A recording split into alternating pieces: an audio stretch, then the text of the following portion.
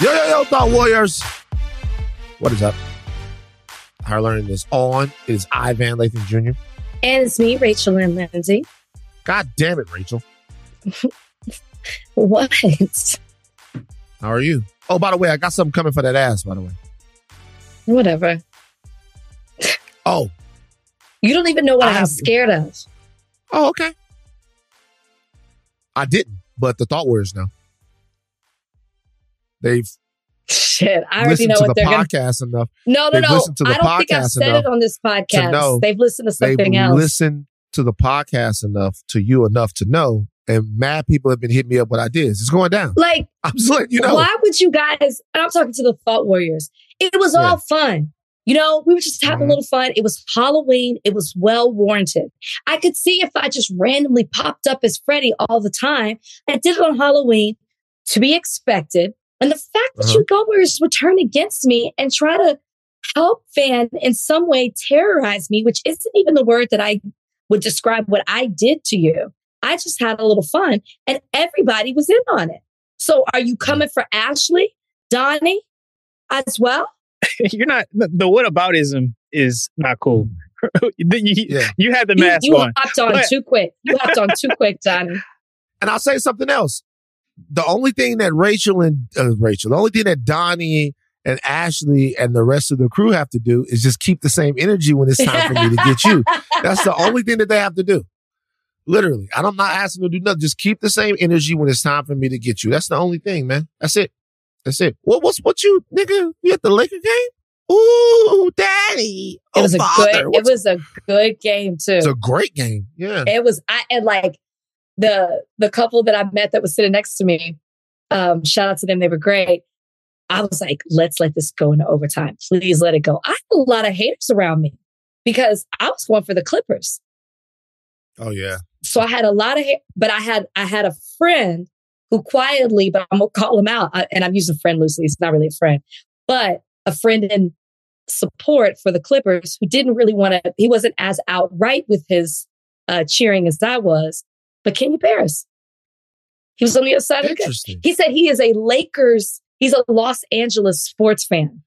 But it's bullshit. But he was rooting for the Clippers. Yeah, I've seen Kenya Clippers games before. I don't respect it. I respect Kenya Barris a lot, but the Clippers are stacked. And it's actually a shame. I'm just gonna stacked. Do you disagree?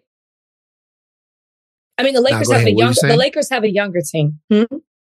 Like you're talking about when the Clippers get James Harden, they're gonna be stacked like a stripper in Deja Vu. James Harden will like that. Russ, Paul George, Harden when he comes, who's already going viral. Stop it, man! I have to be able to say the word "come" and you not just have a fit. I just have to be able to use that word.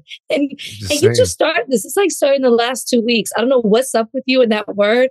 Come on, man! You got big things on the horizon. You can't be laughing every time somebody says "come." It's just funny. It's hard because with the strippers, I'm not well. Go ahead. You aren't. You like the Clippers, but yes. Paul George, Russ, Harden, fellow Texas Longhorn, PJ Tucker now on the team, Kawhi, Powell. Powell had a great game last night. Yeah. PJ Tucker, motherfucker. Look, here's the thing. You aren't okay. I'm not okay. Look, the Clippers will fail. The Clippers will fail. Well, they failed last night. They will fail. The belief in the Clippers it's like the impossible dream. The thing with Kawhi Leonard, fantastic basketball player. When he's playing his best, I really don't think that there's anybody better. He dominates the game, imposes his will. Great shooter, physical specimen, uses his shoulder to muscle defenders, gets to his spots, makes shots, almost nothing you can do to stop him.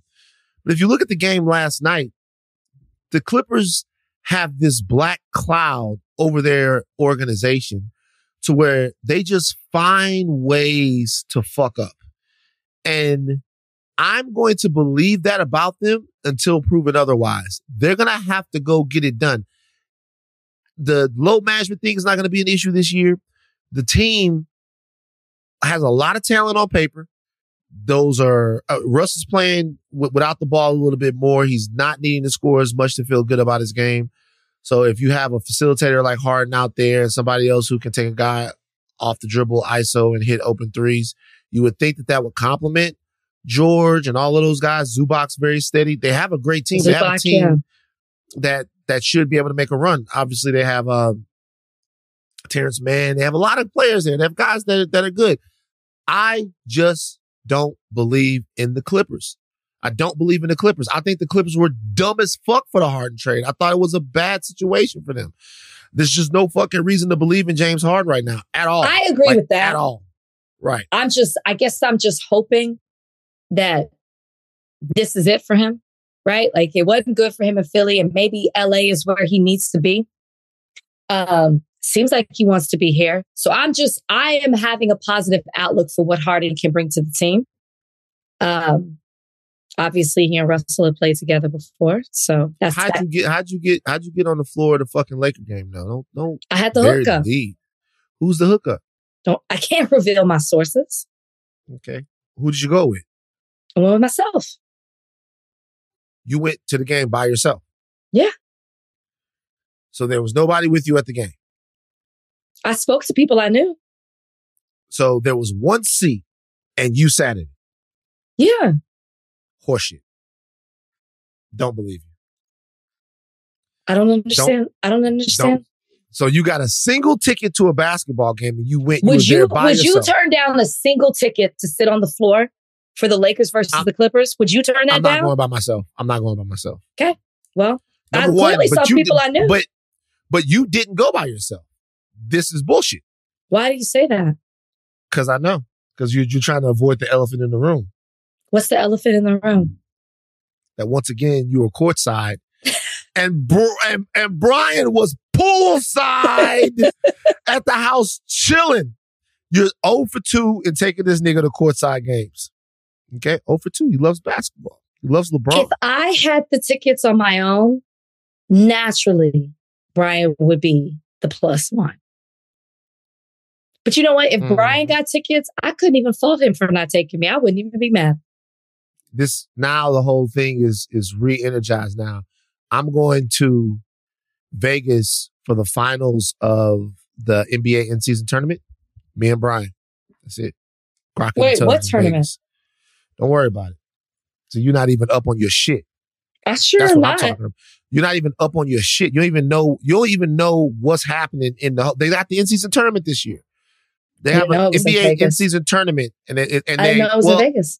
The finals are in Vegas, should I say. But the games, I think the first game, Donnie, the first games of the in-season tournament are Friday? All over the place. Oh, I don't know when they start. But I do think they're all over the place. Thank you, Donnie. But it's on Friday. It's Friday. It's Friday situation. It's like all over the Fridays place. And then they have them.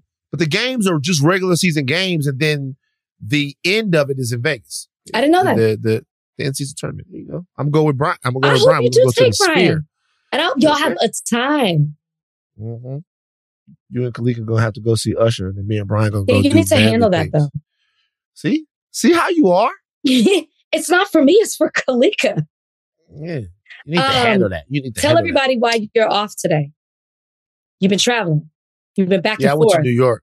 Yeah, I went to New York. I went to New York Tuesday, and then I did some work yesterday, and then I came back, and so now I'm a little loopy. But you were feeling yourself in New York. How? You posted a whole selfie. Yeah, you were feeling yourself. You thought you looked good. I did. And you wanted all the people to know too. I'm just scrolling through Instagram. I said, "Oh, oh, that was one of those felt cute, might delete later posts." Nah, it's not getting deleted, Daddy. Oh, I have something to say before we get into the big deal of the day. Mm-hmm. I want all of y'all to know that y'all are bad parents. And Donnie, we're breaking this out. I want you guys to know that you're bad parents. You're bad parents. I posted a video on Instagram of a gentleman dressed up like, I think it was Pennywise the Clown Oh, and yeah. he had a fake chainsaw and he was scaring the shit out of a black child. And there were parents in the comments that were like, that's funny to me. Scaring kids. Rachel, where do you stand on scaring kids? I'm indifferent. In a family where they used to scare us. Like, I remember as a kid walking into a bathroom and my uncle had put like it was like ketchup all over the mirror. So when we turned on the lights, I thought it was blood. Like, that's the kind of stuff that they would do. Like, okay. And so I just, but I, to this day, I'm not a scary person. I love to be scared. So I guess I just come from a different place. I wasn't allowed to watch Freddy Krueger and Michael Myers. And so I didn't have that. Didn't I tell you that time that my sister went to go see Halloween and I put the paper towel over my face and cut out the eyes and had a butcher knife and hid behind the big scaring each other is one thing. Having your parents deliver that type of fear to you, I actually went and looked it up. Okay. And it's called psychological maltreatment. It's a form of trauma that can have lifelong health effects. They've studied this. They've studied the results of scaring the shit out of children by their parents for no fucking reason. And guess what? Obviously, it's bad. So this is what I'll tell you guys. Go look it up. The science is all out there. What for age? You. I looked it up. We're talking about from a toddler age on up to like 8 years old. Like scaring these kids at the point that they're supposed to be building trust and terrifying them like that is fucked up. Look, I'm telling you now, in case you didn't know, they've studied this and it's bad. Now you know. You know that you're fucking up your kids. I saw people in the comments like, they terrorize us all day. Why can't we get them back? Okay, that's too much. Now it shouldn't be a vengeful thing. It should be in fun. That's too much. These little motherfuckers about to be savage in the block. That's too much. Now they about to be some savages. 8 is too old. 8 is old enough. Matter of fact, I'm gonna have Freddie visit my nephews for Christmas, and I'll let you know how they react. That's fine. All right. See when niggas come up, when niggas get that Englique, when you ask them what they want for Christmas and like they 10, 11 years old and they like, yo, I need to get strapped, Aunt Rach. Cause I'm terrorizing motherfuckers. You terrorize me, I terrorize somebody else. All people do is give the trauma back. You give trauma to somebody and they just give the trauma back. Trauma is the gift that keeps on giving. See?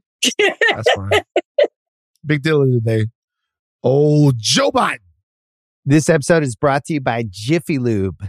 Cars can be a big investment, so it's important to take care of them. I once got a car that I started out with 25,000 miles on. I got it to over 200,000 miles because I took care of it. You know how you take care of a car? You take care of the maintenance, the oil, the brakes, all that stuff. And if you don't, you can have a car just completely fall apart. When your car needs maintenance, head to Jiffy Lube. They provide automotive excellence at speed. Get your oil change, brakes checked, tons of other multi-care services. It's all done by expertly trained technicians who actually care about taking care of you and your car. Jiffy Lube, car more. To find coupons and start an instant online estimate, visit jiffylube.com. All right, Joe. We're not going to spend too much time on this. Wait, why? Because man. Because you're not okay. Joe getting on my fucking nerves. Yeah, bro. No shit. You keep talking about Joe Biden. You keep talking about him. He was speaking in Minneapolis, and there was a protester that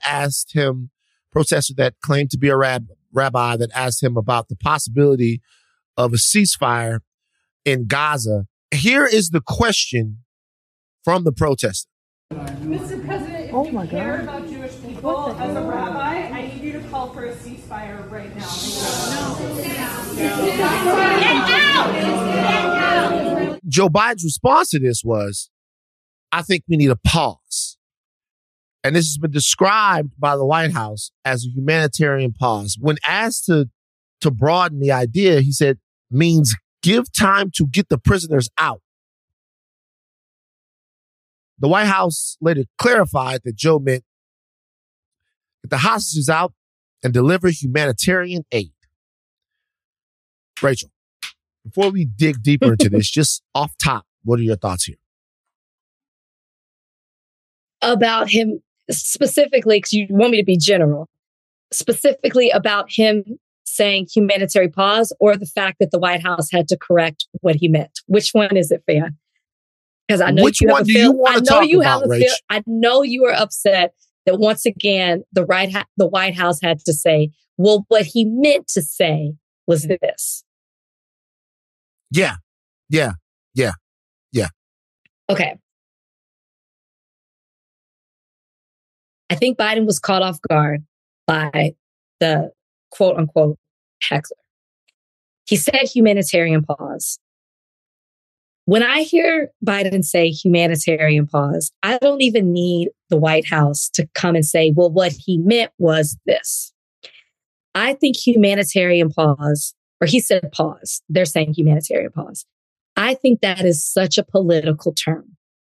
It's playing the fence. Playing the fence. Okay, am I okay? He's riding the fence by using the term political humanitarian. And I got to be able to talk without you making everything I say sexual. Okay. No, it's just I've been watching too much of the camera on May shit, man. That's what is it that is. what Shout they out do to over is there? what it is. Yeah, man, I've been watching too much That's of it. frustrating to me. Just and talk. we've been doing it on Midnight Boys a lot too. I'm sorry.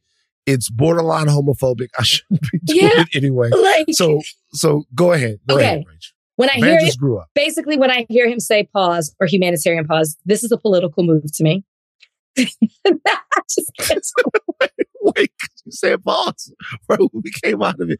We're being serious. This is a very serious issue, guys. It's a political stance to me. He is walking the line here.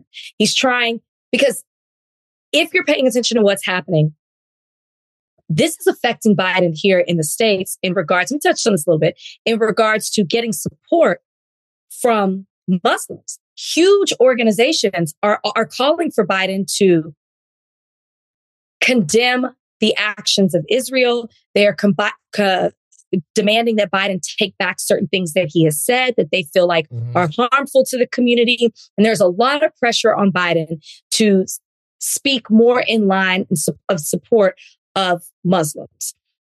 So he's getting the pressure when it comes to them. So he's walking that line because he's trying to say something that doesn't offend Muslims. But he's also walking the line because he's also not outright calling for a ceasefire because he doesn't want to upset the Israeli government, who he has stood beside since October 7th.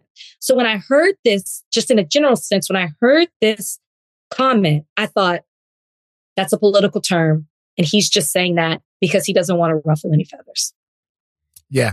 So 9,000 people have been killed. Over 3,000 children.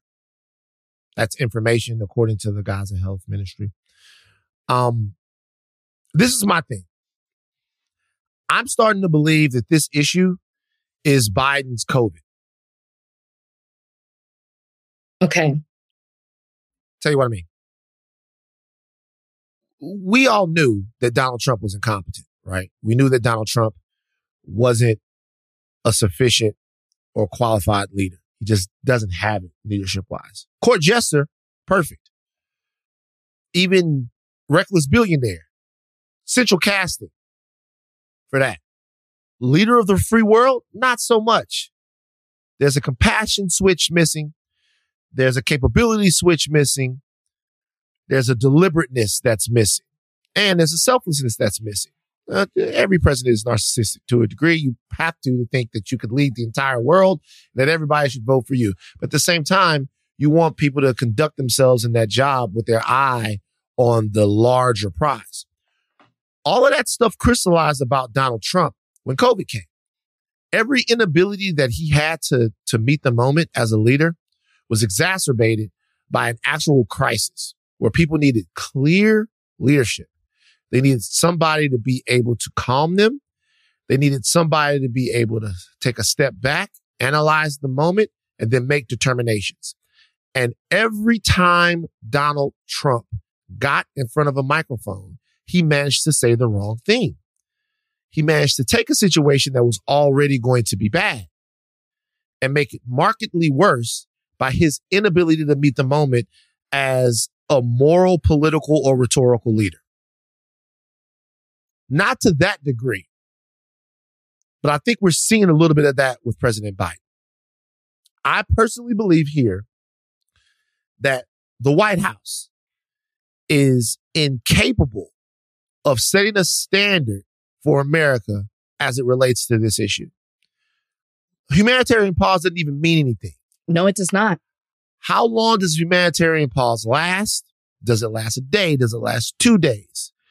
When he said the prisoners, he was talking about the hostages, but did he mean the prisoners, the thousands of prisoners that are being held in Israeli jails that some people are saying should be swapped for hostages that are somewhere in Gaza right now that Hamas is holding? How much aid is enough aid that would get through to people in this mystical humanitarian pause? Yeah. Like, how long does it last? How much do people need?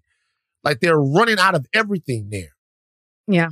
In this particular situation, we need clear definitions on not just our relationship with Israel, but our responsibilities geopolitically, like who we are, how we are going to extinguish both the rising anti-Semitism and the rising Islamophobia that are ripping apart American communities from sea to shining sea right now.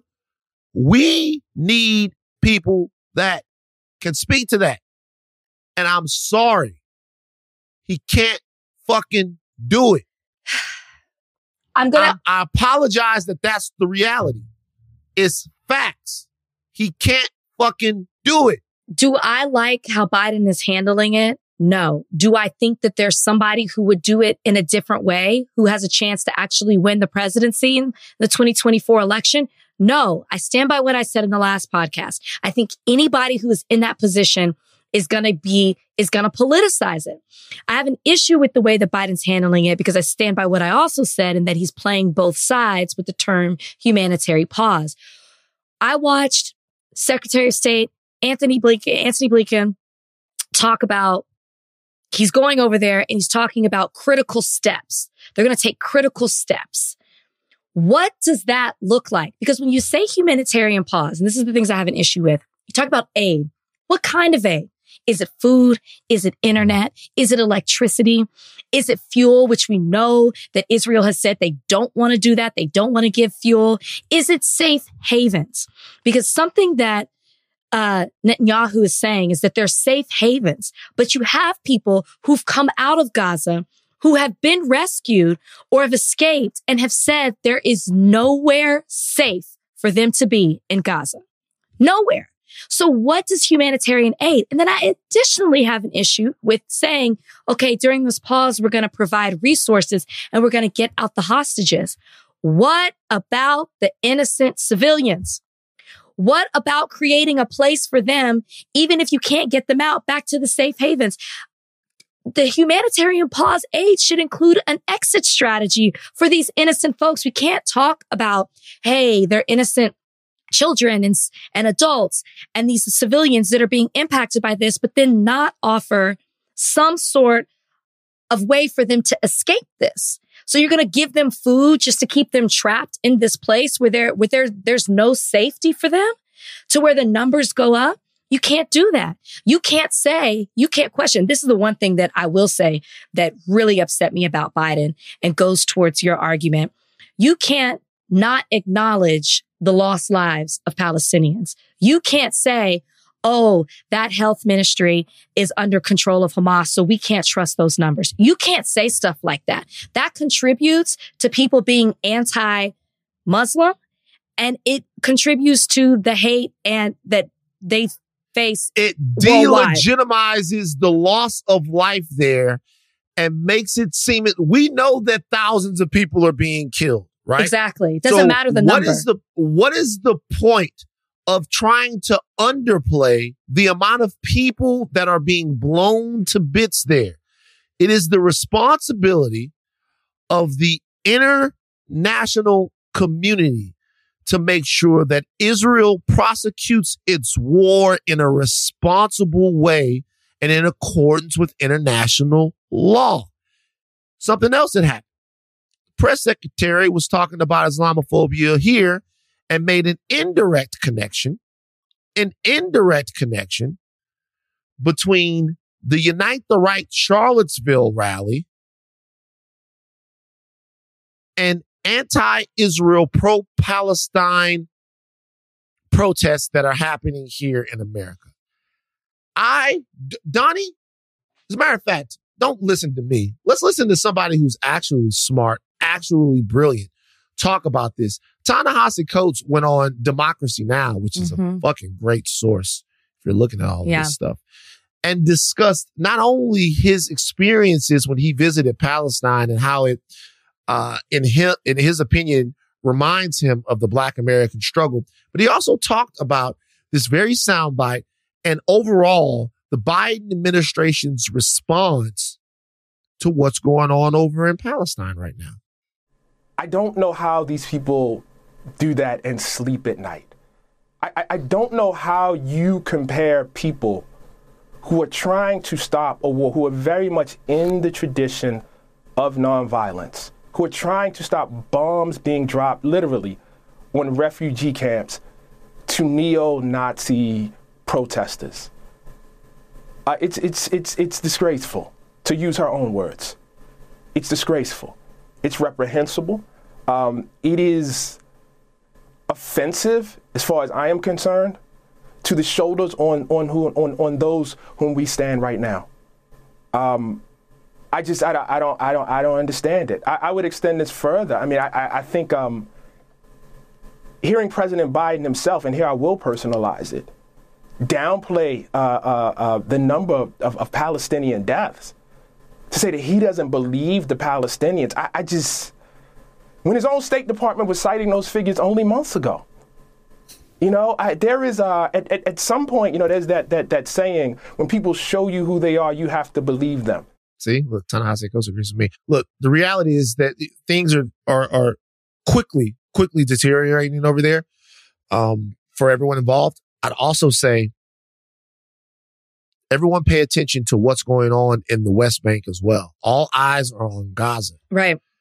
But in the West Bank right now, as we speak, there are some settlers, other people, that would use the destabilization of the entire region and everything that's happening as an excuse to perpetuate violence to perpetrate violence, should I say, against the Palestinians that live in the West Bank that are under a completely different faction of rule. No Hamas in the West Bank. No Hamas in the West Bank. So the question would be, why is violence in the West Bank going up? No Hamas there. No Hamas. The same type of Bantustan, like not interconnected apartheid style regime exists there, but no Hamas. The whole thing needs voices that care about humanity, and the White House can't meet the moment. I'm sorry.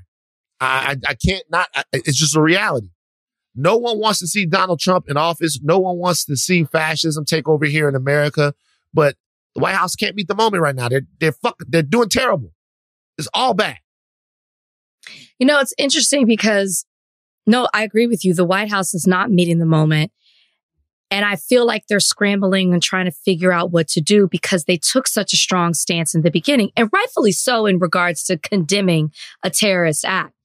But they stood in that place for such a long time that they then didn't figure out what to do next as far as taking care of what's been happening in that country. And then what's been happening in the Gaza Strip. And then also to protect the civilians that they say that they're trying to protect. There really, truly is nothing in place. And I don't think that they can truly protect those civilians until they call out the problematic nature of the Israeli government. You can't do both. You can't say that you're going to do that when you have a government that's saying that they're going to do something totally different. And the fact that he's aligned himself with Netanyahu is also why they're scrambling, trying to figure out what to do, because they're saying one thing, but their actions are aligned with him. And he has flat out said what he wants to do to the people and to the Gaza Strip. So there has to be a call out or some sort of separation from them and him in order to actually get the things done that you're saying that you want to do. You can't do both. Say one more time, we can move on to Keith Lee. Israel has the right to defend itself. Israel has the right to completely decimate Hamas based upon what happened on October 7th. No one, not even Israel, has the right to indiscriminately bomb women and children, striking them from the air with no type of oversight, responsibility, or consequence for any length of time that they see fit. I can't do it. You can't do it. Whatever the method is going to be. Look, if there are 20,000 Hamas fighters in Gaza, I wouldn't have a problem with 20,000 tombstones. They aren't that. And we could talk about why that type of violence exists there. And I pray for peace. But Hamas earned what they're going to get. They earned it. But a lot of other people didn't. Mm-hmm.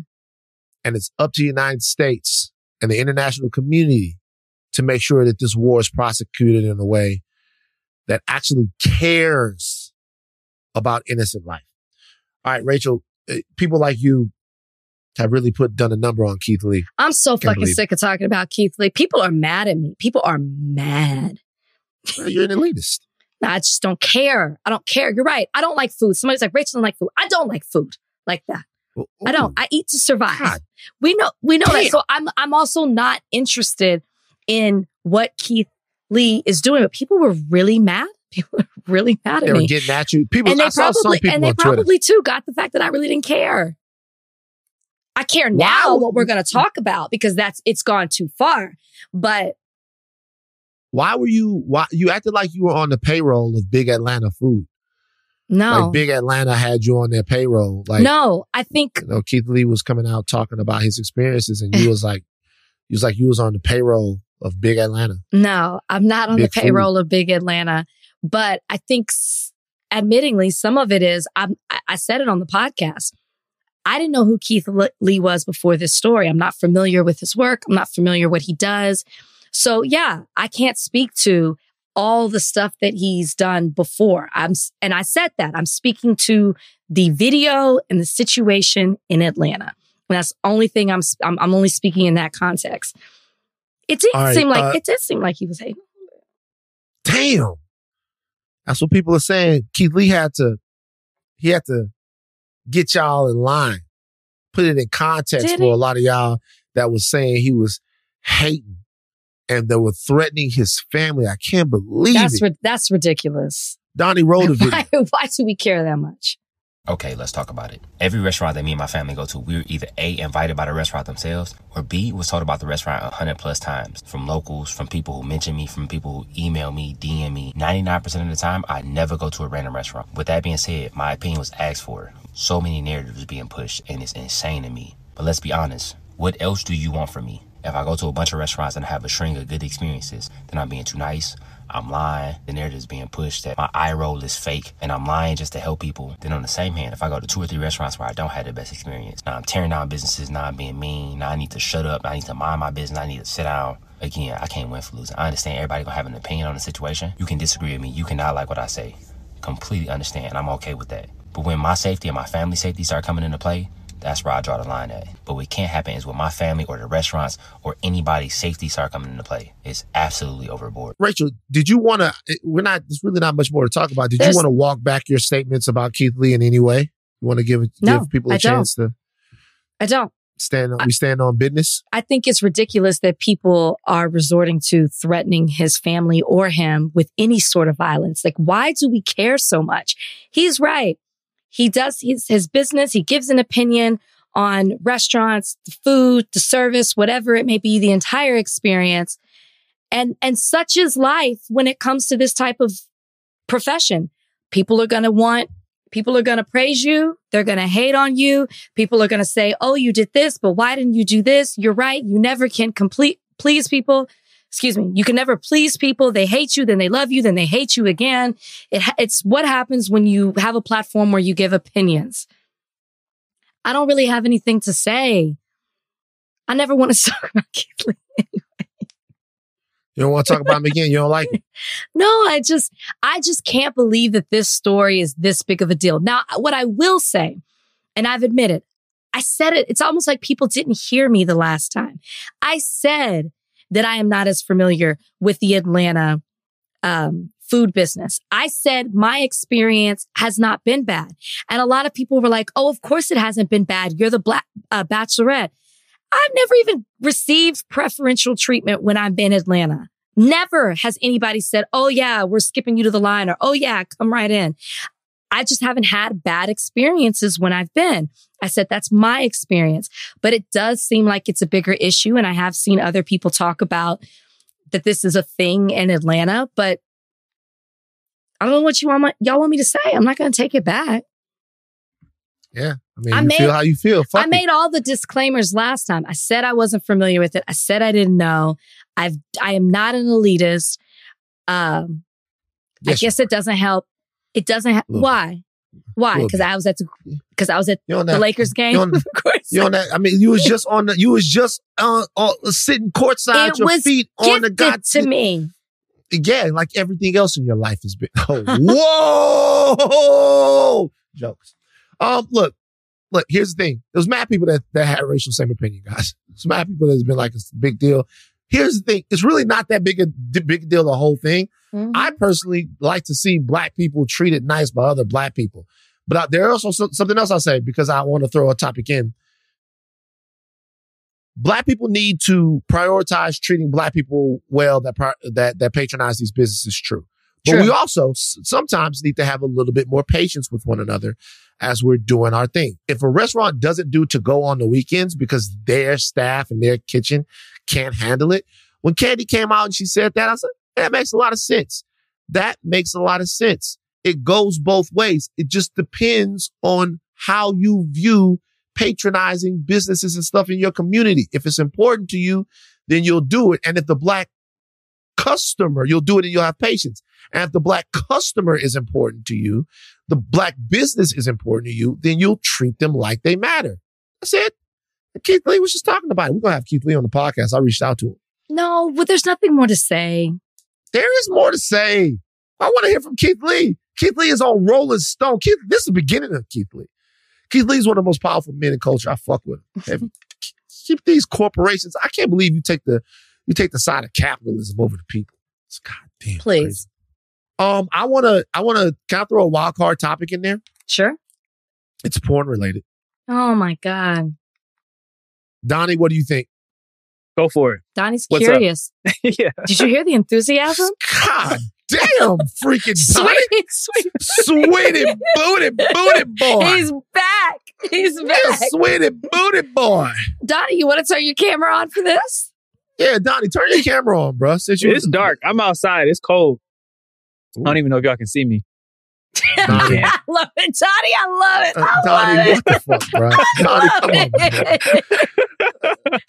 Donnie, why you look like you about to carry some kids to school? Come on, y'all. I'll carry y'all to school. Kids to I school. washed my hair He today. looks like he's about to cross the Mason-Dixon. I thought it was a Harriet Tubman joke coming. Yep. Yeah. Okay, so look, I want to tell you guys a quick story. Do you have time for a quick story? Yes. It's quick. Ahead. It's going to be quick. So, when I was first on TMZ, I used to just say shit.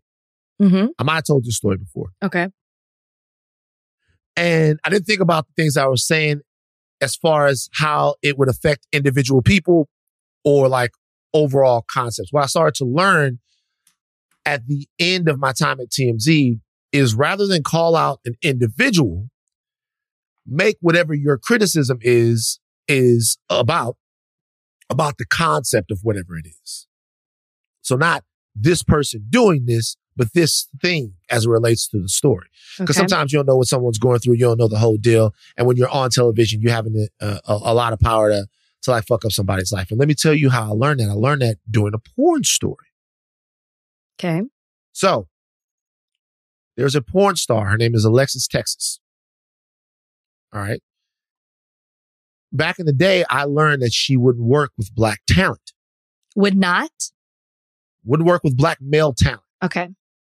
Okay. So I went on TMZ and I thought it would be a funny question to ask somebody on the street. I was like, I think I was Jason Patrick or somebody I caught. And I went, yo, I just found out that one of my favorite porn stars doesn't do scenes with black guys. Can I still watch this person's stuff? This is way back in the day. It's like maybe like 2011 or something like that. I was fairly new to the newsroom, but whenever I would do stuff like that, like Harvey and the rest of the people would love it because they didn't have anybody with that type of sick mind that was working out there shooting celebrities. So he laughs. He goes, hey man, do whatever your heart's desires. And then when it gets back into the newsroom, Harvey goes crazy. He's like, what? They don't do what? They won't work with everyone. He had never heard of that. And in porn, there are these types of divisions. There's sometimes either racism or classism or whatever that exists in porn. Some people won't work with certain talent based upon this. There was a whole conversation on Twitter not too long ago because there was one girl that said she wouldn't work with a guy that had worked with other guys. Meaning if you were a guy and you did gay porn, she wouldn't shoot straight porn with you because she felt like that was unsafe. And then other people were coming back and saying, well, if people are going to AIM, which is the place where they go to get tested, and they're getting tested every 10 to 14 days, then you know that this guy is not, he doesn't have anything. So what's the real reason that you wouldn't work with somebody that works with other men? Because sometimes the male talent, just like the female talent, works with men and with women. Anyway, so we got on there and we did this whole scene. We did this whole thing. It was a big deal. Like TMZ blew the story up. Like, oh, famous porn star that doesn't work with black guys and why they don't work with black guys and why this doesn't happen and boom, boom, boom, boom, boom. And they kind of made it about her rather than about the issue being about whether or not there's racism in porn, which there definitely is based upon the consumer of porn, which if you're a white girl and you work with black guys, to some white guys, that automatically sort of changes the way that they view you. Okay. I ended up actually having what I would say would be like a little, like a static with this particular porn star, Alexis Texas, for a while. And I met her one time and we talked about it. It was a whole thing. It's actually one of my neighbors. And so it's a thing. First of all, something just happened. The Twitter sphere is going crazy. It's trending on Twitter right now because Alexis Texas has done her first scene with a black man. It finally happened. A lot of people are looking at this and they're going, wow, this is a moment that we never thought would happen. You're not in the life. You don't do life? this. No. Nah, you're not with it, right? I can tell you're from the high plains. I'm wondering what the people on this call think. Not necessarily about the fact that she's working with male talent now. It's her business and the whole deal. What do you guys think about racial boundaries on sexual congress in porn and other stuff like that? Would you consider somebody to be, I'm just wondering what you regular people think, non-porn watchers would think.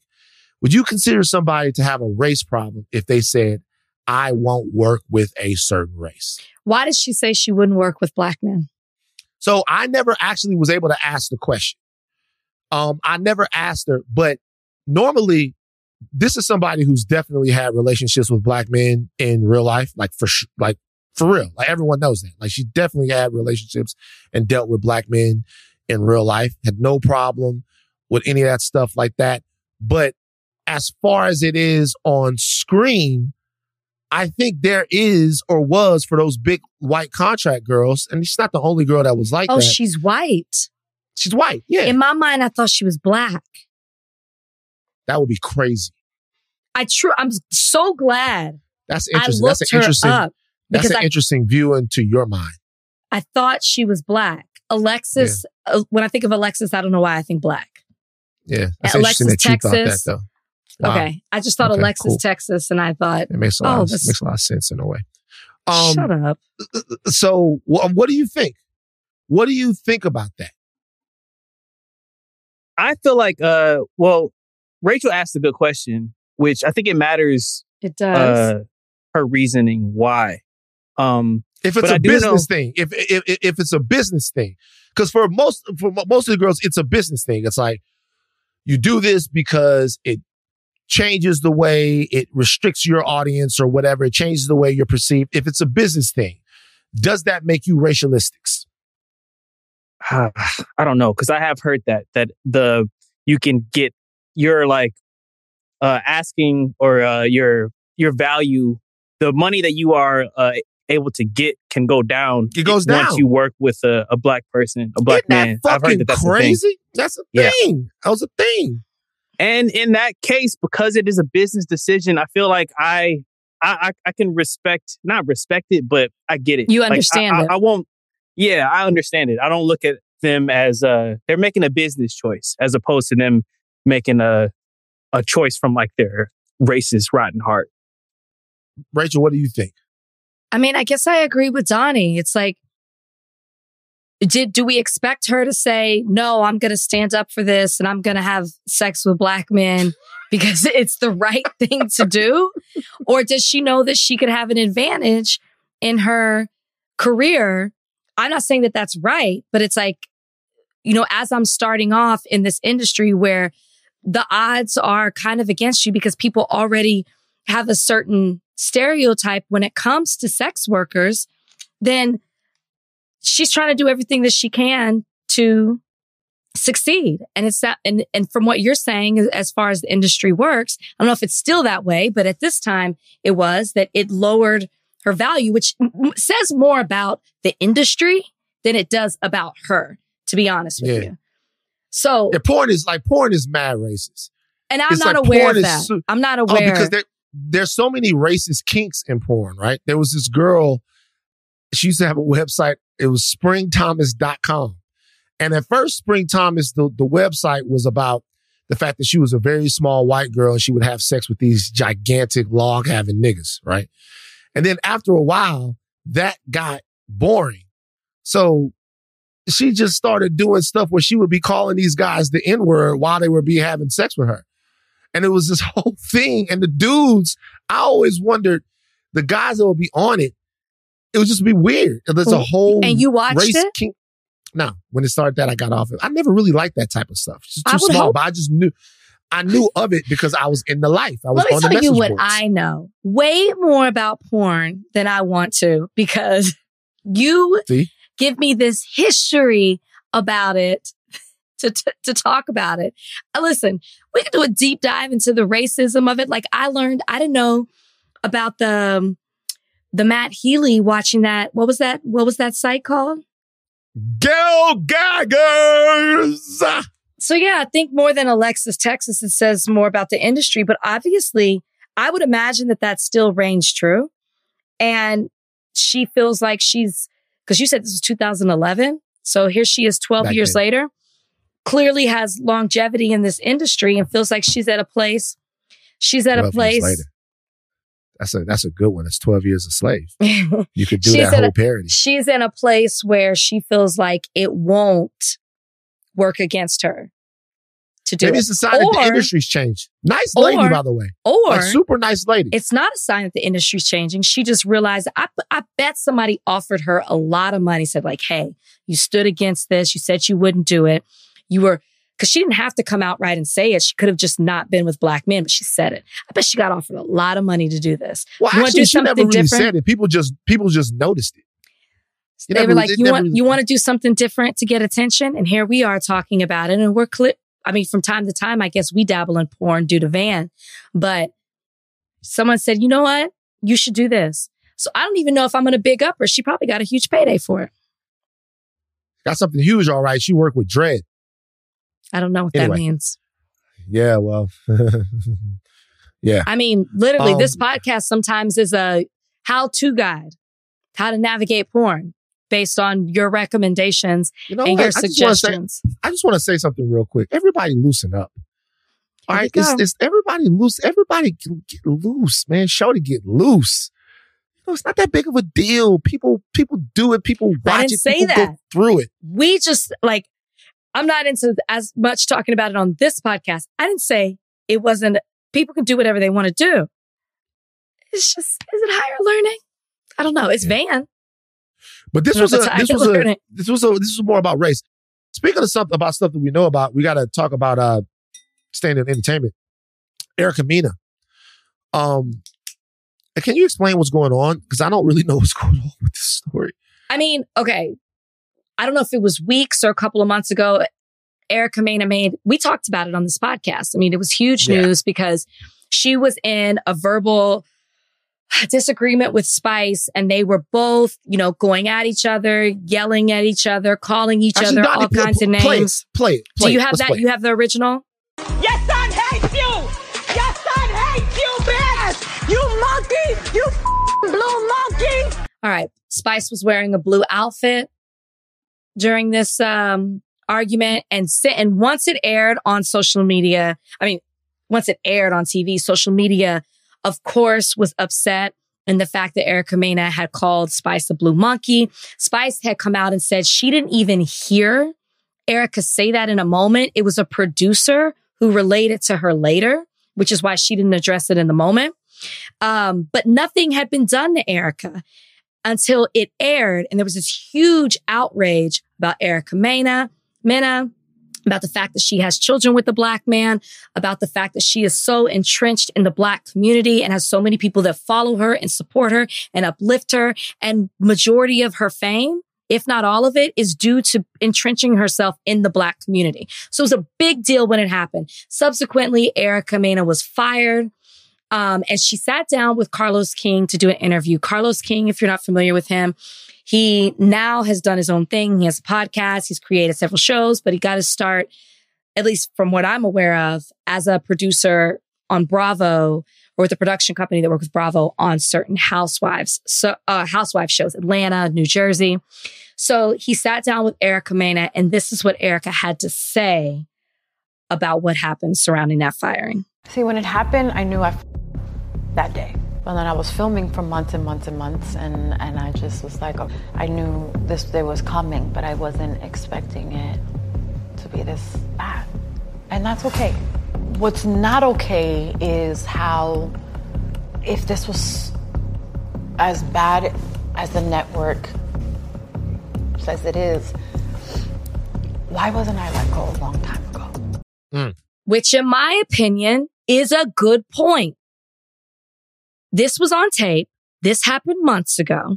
Everybody was aware that she called Spice a blue monkey. Why didn't they do anything? Van, you think they have a good reason for that? I mean, they ended up, when it happened, they fired her pretty quickly after the outrage. And Mona Scott Young took to her social media and said, handled. And that was it. But why wasn't it handled when it happened? What were you waiting for? They were waiting to get the views from the show. People would have watched it regardless.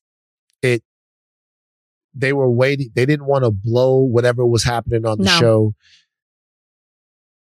Okay. I'm sorry. If they had said Erica Mena's been fired, because this happens.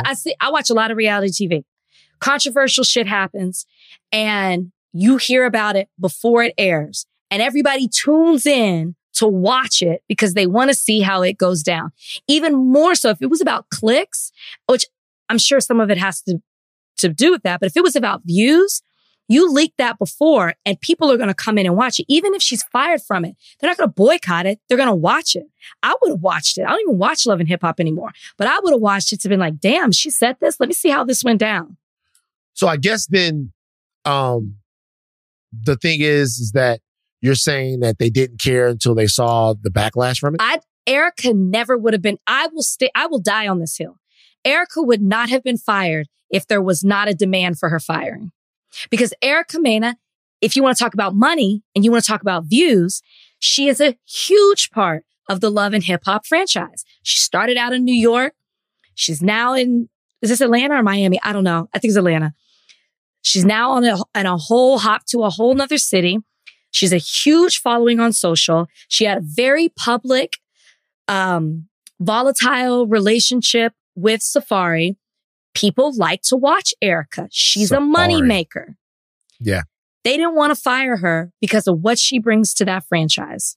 And all right, now let me give you an example of something here. Go ahead. Talked about this a little bit. For full disclosure, everybody knows that Mona Scott Young is a homie of mine. I did Hip Hop Homicides with Mona Scott Young and 50 Cent. So I know Mona. But let me give you an example of something.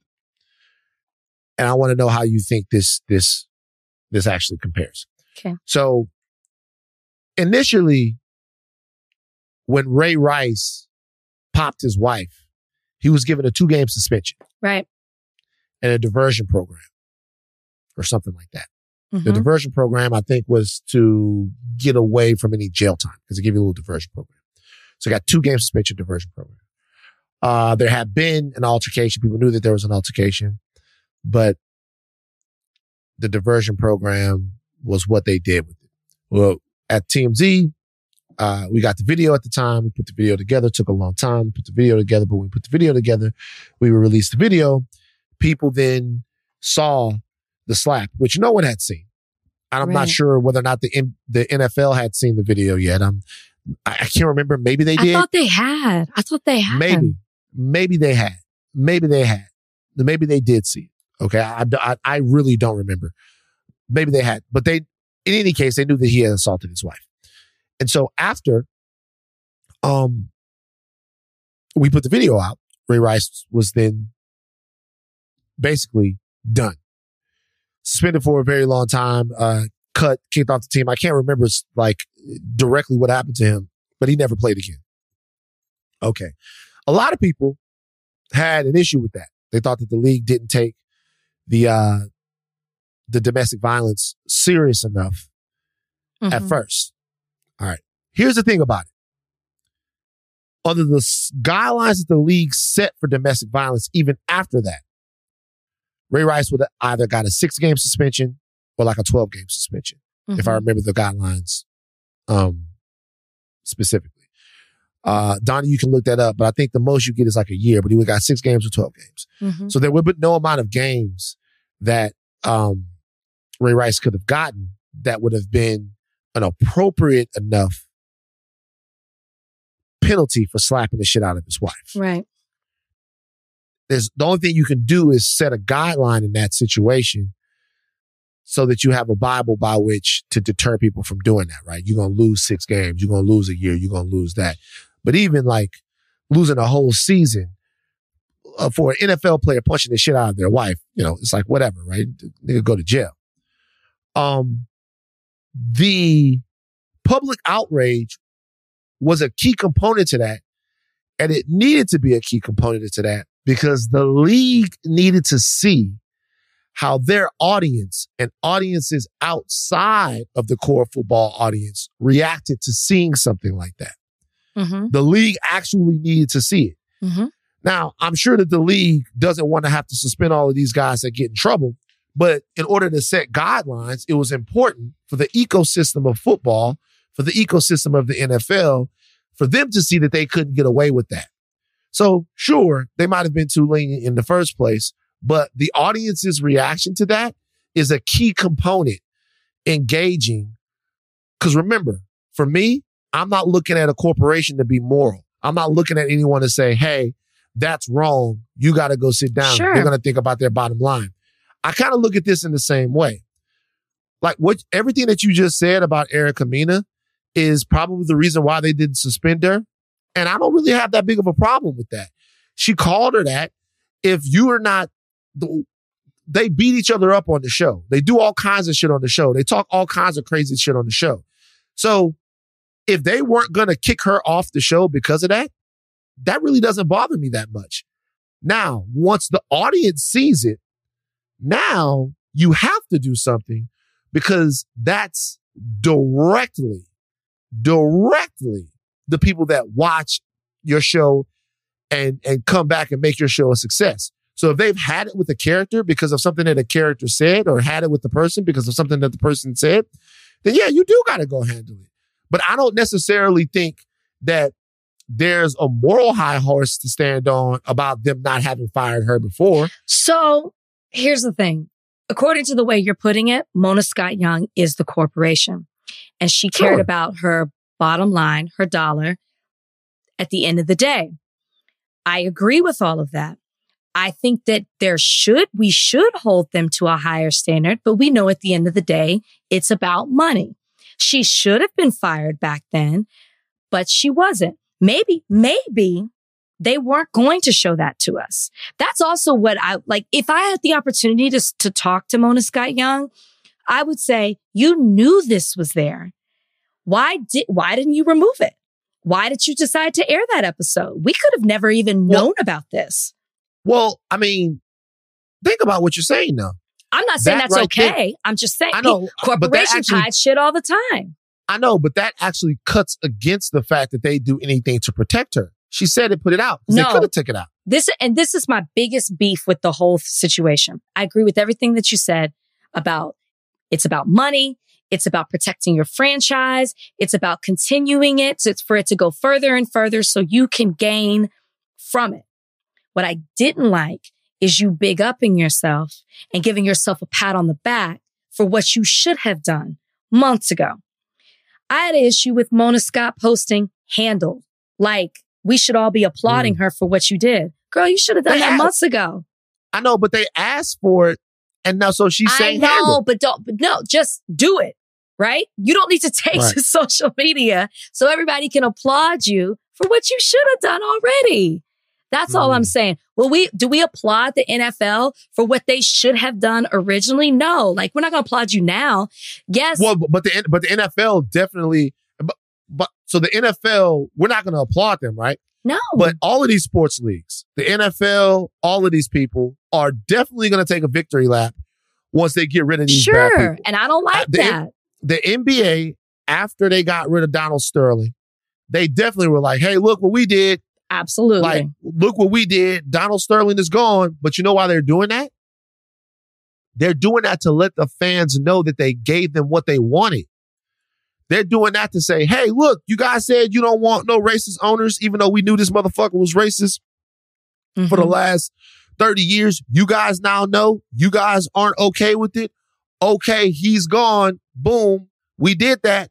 And everybody's going to do that in that situation. Everybody's going to be like, hey, you guys say you don't like this particular person. You don't like them, blah, blah, blah, blah, blah. They're gone. If we want to say you should have done it before, yeah, you probably should have done it before. But honestly, they don't care. It's political. He's gone. It's political, like the humanitarian pause. The humanitarian pause. Okay, look, real quick. So, there's a potential cure for sickle cell coming out. This is big news for the Black community, man.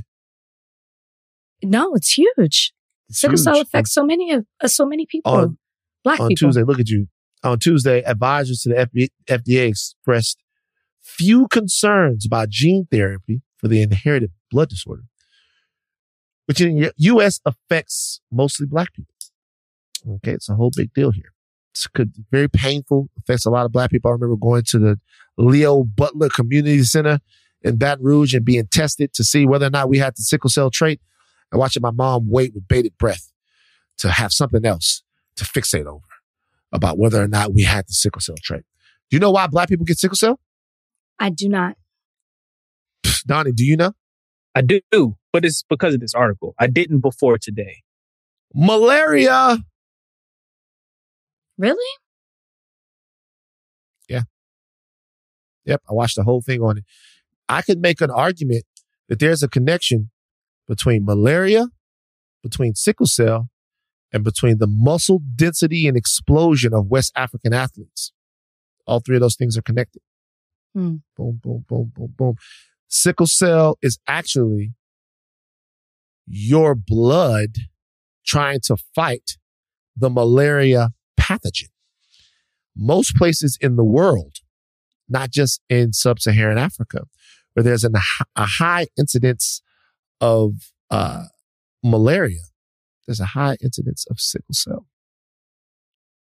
your blood, sickle cell pathogen lives inside of the red blood cell. So the red blood cell gets a little crazy. Your body doesn't know that you're going to fucking move to Boston and live your life there. You know, your body doesn't know that but sickle cell stays around. Now we fucking got sickle cell because it's crazy shit, man. Donnie, is that what they said in the article? It is. Boom. And like, it said it in more bullet pointed form. It didn't include the Boston aspect of it, which, shut up.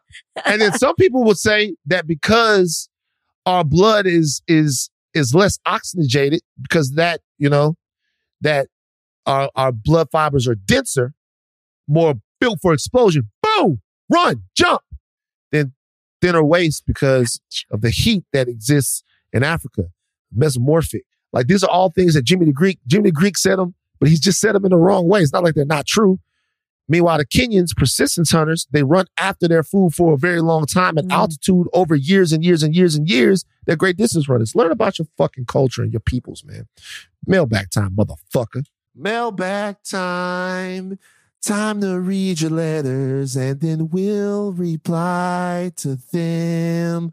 Oh, it's mailbag time. Write us with your queries and we'll chime in. Mark Turntables asks, Van, if you had an unlimited budget to make a meal for Rachel to expand her palate and that she might enjoy, what would you make? I'm not doing it. I'm not doing it. Why? I don't want her to enjoy it. I'm glad for her. I don't want you to enjoy food. You know, this is what we're going to do. I do enjoy some food. I don't want to make it seem like I'm sitting around here not eating. I do enjoy food. I reached out to Keith Lee. I DM'd Keith Lee and I asked Keith Lee to come on the podcast. Keith Lee said he's coming on the podcast. Okay, here's the thing. When Keith Lee comes on the podcast, I want to do a food eating segment with Keith Lee and Rachel. I got it. Let's try it and rate it 1 through 10. Okay, I want Rachel to eat food with Keith Lee. I have to have disclaimers. My pickiness is tied to textures. So there can't be certain things that are of a texture that I can't eat. I will gag. I will throw up. I'm sorry. Van, come on. You will eat what Keith Lee decides that he wants. I have a dairy aversion, and there's textures that I can't handle. Come on, let's be honest, man. We some niggas. Ain't nobody fucking with no dairy. You know what I'm saying? They do. They just suffer on the back end. Yeah, that's true. Yeah. That's exactly true. That's true. That's true. Next question. All right, Quitting Twitter asks, all of these are food-based, just so y'all know. Is there a scenario where you wouldn't tip at a restaurant? I would never not tip a black person. You're always going to get something. No, I've not tipped people. Really? Really? It's like happened like once, maybe twice. Yeah. You're always going to get something, but the level just goes down. It starts off at 25, 30%. I have a friend who does this. And the level it starts off there. Everybody gets the benefit of the doubt, and then the level just goes down. It doesn't go up. So what if on the receipt, it's one of those situations where you see that they labeled you as like nigger or black or like, are you still tipping them then? According to Van. I probably would give them something. If it said blue monkey on the receipt. Maybe like 40 cents and a mule or something. I don't know. You're probably going to get something. That's crazy though. I'll probably be pissed off. Yo, what's up with this blue monkey shit? It's a great question, Donnie. It's a great follow-up. Yeah. It has to be outrageous for me. Like that would be bad. But I mainly tip because to beat the stereotype that we don't. That's usually why, regardless, I'm going to tip. It has to be crazy for me not to. There are certain examples of like black people being stingy. I noticed that like when I'm walking around and people are asking for money and stuff, they ask me less. Sometimes I feel played. I used to feel played, but I don't feel played now. I was walking to 7-Eleven. This dude sitting outside 7-Eleven. 3 straight people walk in. He goes, yo, can I buy me some chips? Buy me some chips. Buy me some chips. I walk by. He just gave me a head nod. And nigga was like, I know that broke ass nigga ain't got no chip money. He looked like he doing bad himself. Is that why you think he did it? I know that's why. Did you give him money anyway? Yep. I came out and I hit him up with the $5. He looked like Jesus had just come back. All right, Donnie, what's the last one? All right, last one is from October's very own. Which American city has the best food scene? No. We're not doing this. You shouldn't have named him.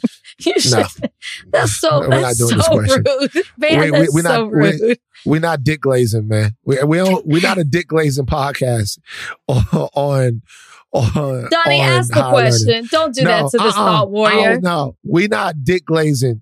So this is from Reddit. Maybe this is like one of those situations where Reddit gave them that name and they didn't pick hell it. Nah. Unless that's got to be actually Drake. That's got to be actually Drake because you glazing that man. I knew it was going to be a problem. You glazing that man dick. Get off that nigga dick, man. I fuck with you, whoever you are. I'm glad you listening to the podcast. Get off Drake nuts. That's it. Podcast over. We can't ask your question. It's so rude. Right. Don't stop. That's it. We gotta go. Take the caps off. Stop learning. They took them off at porn. Okay? It's been a rough podcast. They took them off. It has been. Midway through. It's a light podcast. We'll come back together on Monday. I got a big weekend. All right. Take that. That's probably all they heard. Mm-hmm. Bye, guys. Bye.